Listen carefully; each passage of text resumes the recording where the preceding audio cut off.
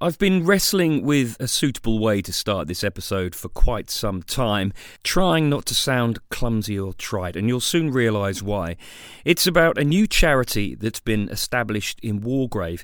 That's the simple bit. The next part is not so straightforward, because it deals with a situation that is almost beyond comprehension. The charity is run by bereaved parents for bereaved parents. It's called Footprints Baby Loss, and it provides vital support for families who've lost one or more of their twins and triplets before, during or after birth.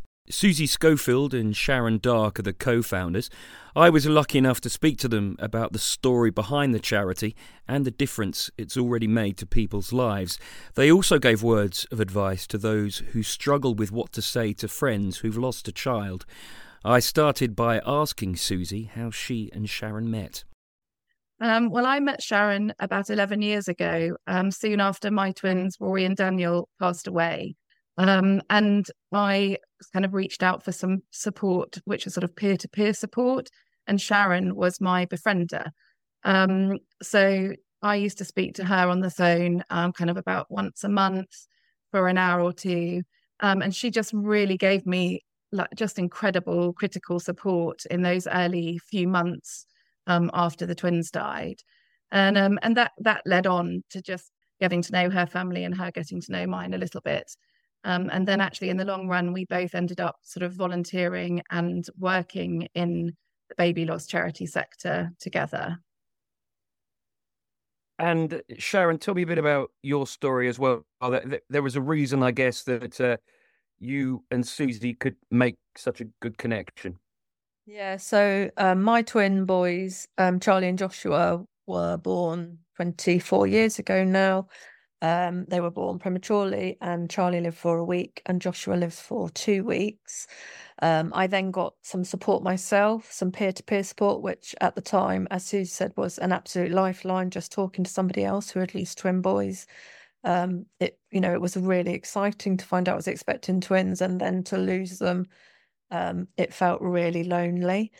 So then I volunteered at charity as a befriender for about 14 years and supported many families, many mums and dads who had lost their twins before working myself as a twin and triplet bereavement lead. Then Susie was one of the people that came to us for support, and like she said, we developed a friendship quite quickly, and we're luckily quite close together, so we would meet up and our children would play together and things like that. Yeah, Susie, back to you. How valuable was it to be connected to someone who'd been through something so similar? Yeah, I think that for me, I had lots of different types of support after I lost the twins. And some of that was professional support. All of the support I got from family and friends, and everything was really, helpful. But the most helpful support for me was speaking to somebody who had that exact sort of, very similar lived experience as well, and just seemed to kind of get what I was saying. Just understood all those complex emotions you have at that time. There's so many different emotions that you feel.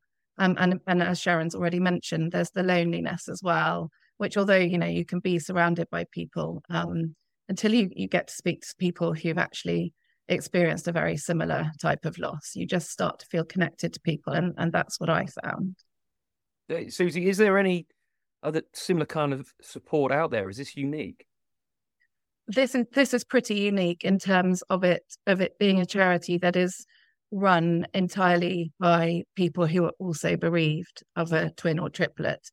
So Sharon and I obviously are, but we have an amazing group of volunteers who are also all bereaved parents. We've got mums and dads, we've got a granny, and all of them, are, I suppose, having found that support helpful themselves. Or wanting to find, something good to come out of their really traumatic and difficult experiences. And this is a way of kind of giving back, I suppose. What has the reaction been from people who have, experienced footprints baby loss from families, the success stories, if you like, for want of a better phrase. Yeah, we've had already, we've only been going 3 weeks and we've had people coming from all over. So we've had people all over the UK. I've had somebody from Australia, someone from the Netherlands, America, and I think nearly everybody who comes to us, whether it's like by an email, by a telephone call, it's that feeling of being with somebody who gets it, somebody who understands. Often, we've been the first person that those people have ever spoken to about their twins or their triplets. They get to say their names, they tell us all about them, questions that don't always, get asked to you after you lose a baby. So yeah, just generally hopefully a feeling of being welcomed into a community that obviously nobody wants to be in, because nobody wants their babies, to have died. But, we are in this situation, and it's just, one of warmth and hopefully a safe space where people can share.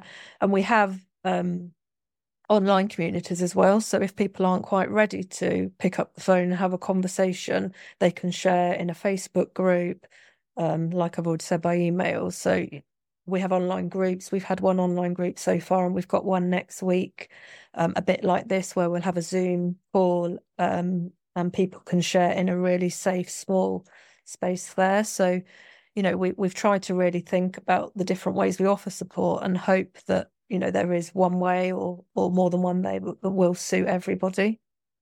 How on earth do you cope, deal with the emotion, when you hear these awful, awful stories of grief from so many people? It must be so difficult for you. Yeah, it is hard. It's really hard, and but I don't really know the answers in terms of sort of how we cope.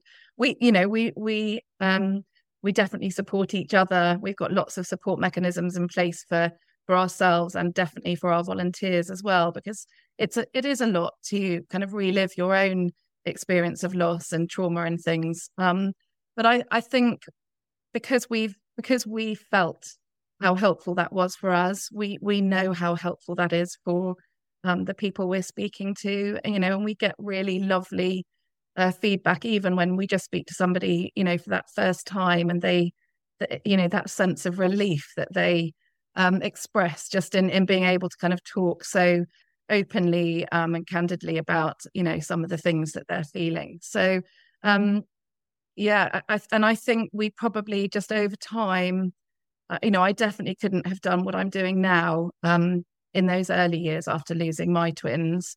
I think that it's something that you just sort of build over time, that ability to listen to other stories. But I don't know, Sharon, would you add anything to that? I was just going to say, for me as well, it's always been really, really important to keep my twins' memory alive. And I love to say their names. I love to talk about them. I love when people ask me about them. So for us, that's nice as well. We've got, a lovely network of, a lovely community of people that we can share our experiences with. And that feels really special. Just one other thing to add to that is just that we also, as a charity, kind of are focusing on getting kind of the word out there in terms of the care that people are receiving, even in hospitals and things. So that bereavement care from the midwives and the neonatal nurses and all the health professionals that are involved. And I think it's really lovely to build up those connections as well, and to kind of feel that we are hopefully improving what might be going on in those settings as well, just by telling our stories and supporting other people, through those times. And yeah, it's a sort of bigger picture as well. Sharon, you touched on it just a moment ago. What do you say to people, I guess, people who don't know about your families, don't know you, and they might say, hey, do you have a family or anything like that? How do you answer that? How do you respond? Yeah, I think for me it depends a little bit. In the early days, I would tell everyone all the time about the twins, and sometimes, you know, that could be quite a difficult conversation when you're just, you know, meeting someone in a shop or something. Someone happens to see a photo in your purse or something like that. But I think now I've realised that some of those conversations can be tricky. But I do like to say about my twins. So I'll often say I've got two other children, Jessica and Samuel, who are older now. They're 23 and 21, and I had twins, and they would be 24. And yeah, mostly people are good and I get a nice reaction, but sometimes, like I say, it can be a tricky reaction, but most people do know about them. I do talk about them a lot. And I do a lot of fundraising, and we will be doing lots of fundraising for our new charity. So people have been really lovely and supportive. You know, I've done a couple of marathons, and I've done different types of support fundraising over the years, as they would have got to certain ages. So like when they were 18, I did a nice 18th fundraiser. And Susie, crossing to you now. I must admit, this is, I've done hundreds and hundreds of interviews over the years, but this has got to be one of the hardest I've ever had to do, knowing quite what to ask. It's really, really tricky. So I wondered what kind of advice you'd give. What would you say to just people who are speaking to you about this kind of thing, who I imagine they can feel incredibly awkward, not quite knowing what to say. And it sounds daft, really, but any advice you give to them, what things they should ask, what they shouldn't ask, what boundaries they shouldn't cross. What do you think? I don't think it's a daft question at all. I think it's something we get asked all the time. And I think it's really understandable. You know, I think we can all think of situations we've been in where we're with somebody who's, you know, experienced the death of, whether it's, you know, a husband or a granny or, you know, a child. And it's really hard to know what to say. But having experienced that loss, and all I would say is that actually the most important thing is that people do acknowledge your babies. And I think something that's really hard for other people to imagine around baby loss is that when you have those babies and if they die, you still have that same huge, overwhelming sense of sort of pride that you have when you have a living baby. And you want to talk about your babies and you want to share as much information about them as possible if people are okay to listen, and that it's okay for people to kind of not feel able to do that, but if people are, then I would definitely say, acknowledgement and asking people, and I suppose another bit of advice would just be to kind of be guided by the person who's lost that baby or babies. So using similar language that they're using, whether people use the word death or loss, whether they're using their baby's names or not, or actually just saying, I don't really know what to say is okay. It's still an acknowledgement. And I don't know if that's helpful. And I'm sure Sharon might add something onto that. But yeah. I think you answered that really well. And I think, the thing that Susie's just touched on is that we're all different and we're different days as well. So, especially when people are in the early stages of that really, really raw grief, as much as you might want to talk about it, you might have odd days where you're maybe at work or you're in the middle of Tesco's or something that's just not appropriate, or you just can't do it at that point. So I think Susie's suggestion of just being guided by the person is a really, really valid one. And, we have people, and we've spoken to people that, will be in their family, amongst their family for a weekend or a week or on holiday, and their babies aren't acknowledged the whole time. And I think that can be really, really tough. And sometimes in those early days, you're not really strong enough to guide that conversation or to suggest that you might like to talk about it.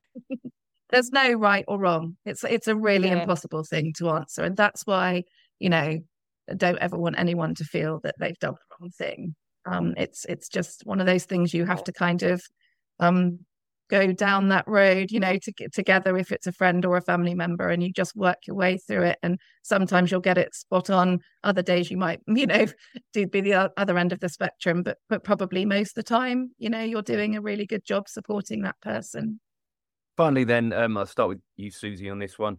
10 years' time, looking to the future, if you could briefly kind of summarise for me, what are your hopes for the charity? I just hope that we are in a position where we can be sustaining that support.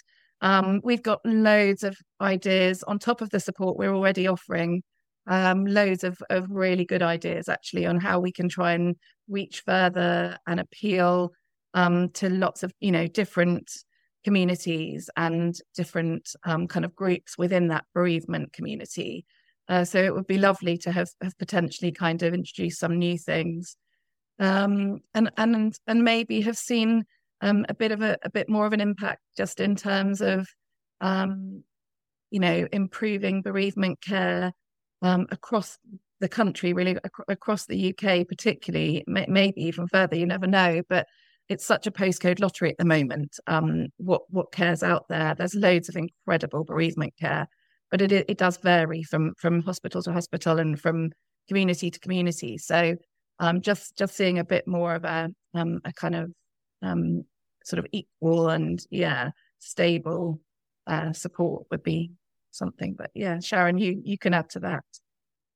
I think you've covered most of it, but yeah, I think initially we are really focusing on the support, and that will always be our main thing, that we want people that have a twin or triplet bereavement to have the best support that they can. But like Susie said, we've got lots of ideas about getting into hospitals, sharing our experience, talking to health professionals. We've already got a health professional on board with us. We want to, like Susie said, we want to look at different groups within our twin and triplet community. So dad's termination for medical reasons, grandparents, how to talk to siblings and surviving twins. We haven't really touched on the fact that lots of our community have a surviving twin. So that's a really, a really difficult situation where they're living with obviously joy for the surviving twin, and the obviously devastation that one of their twins or triplets have died. So yeah, like Susie said, we've just got loads and loads of good ideas. That was Sharon Dark and Susie Schofield, the co-founders of Wargrave-based Footprints Baby Loss, and their website is footprintsbabyloss.org.